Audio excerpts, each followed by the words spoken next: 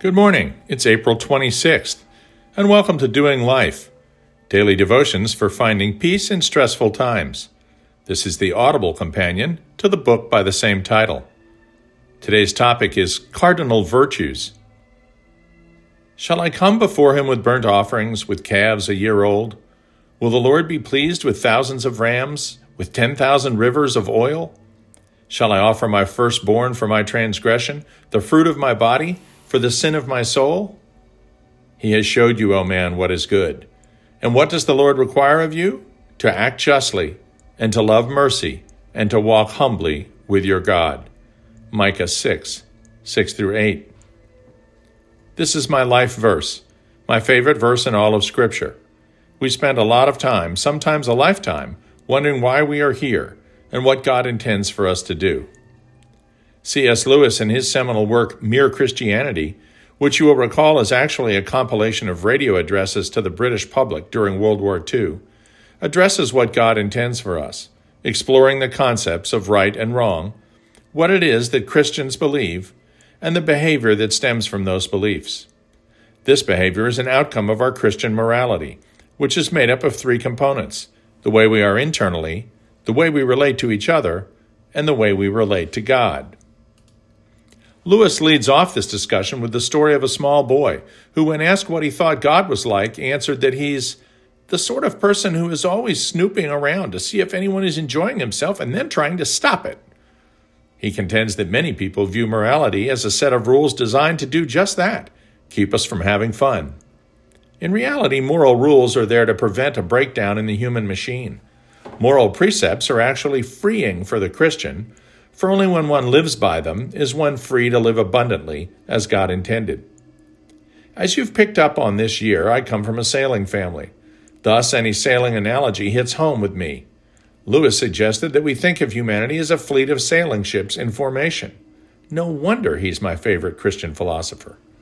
The success of our mission on earth depends not only on the seaworthiness of each individual vessel, but on the certainty that they will not each go off course and thus collide with each other.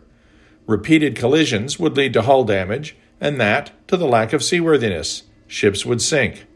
So, the success of mankind depends not only on the seaworthiness of each of us, but our tiller and rudder and helmsman.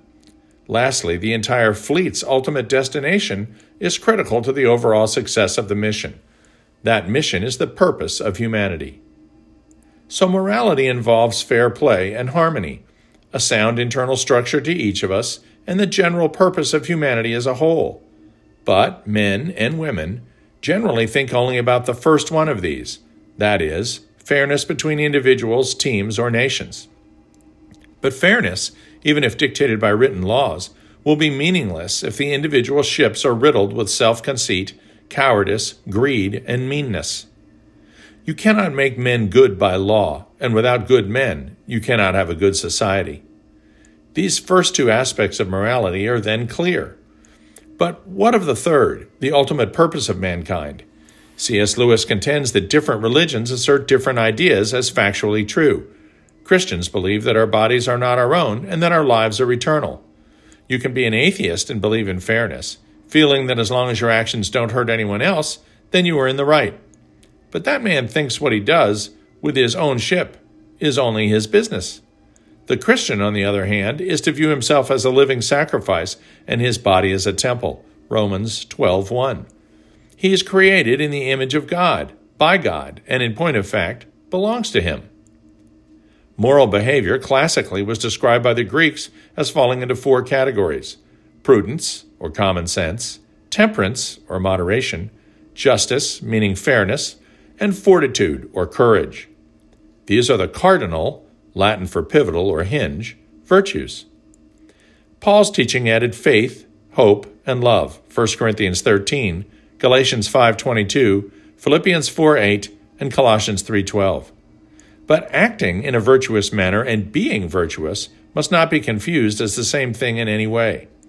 Right behavior done for wrong reasons won't help build character and clearly isn't what God desires. Matthew 6:1-18.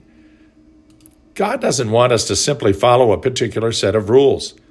He wants us to be a particular type of person.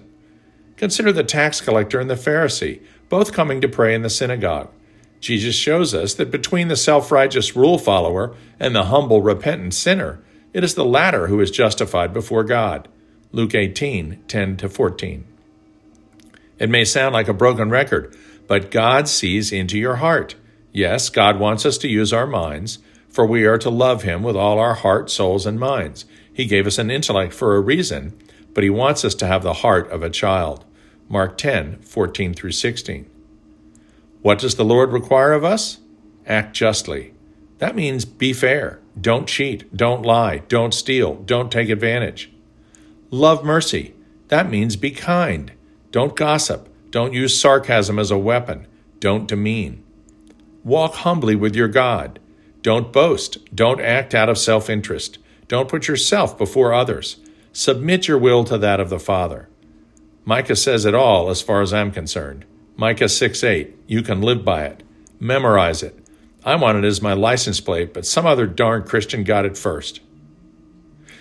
Dear Father, we know that you look into our hearts, Lord. Thank you for sending us the Holy Spirit to indwell us so that the cardinal virtues reflected in Micah's words may become more and more a part of our characters. This is the sanctification we crave, Lord. Let us be more and more Christ-like every day so that our behaviors flow naturally out of the character that you would have us all perfect. Amen.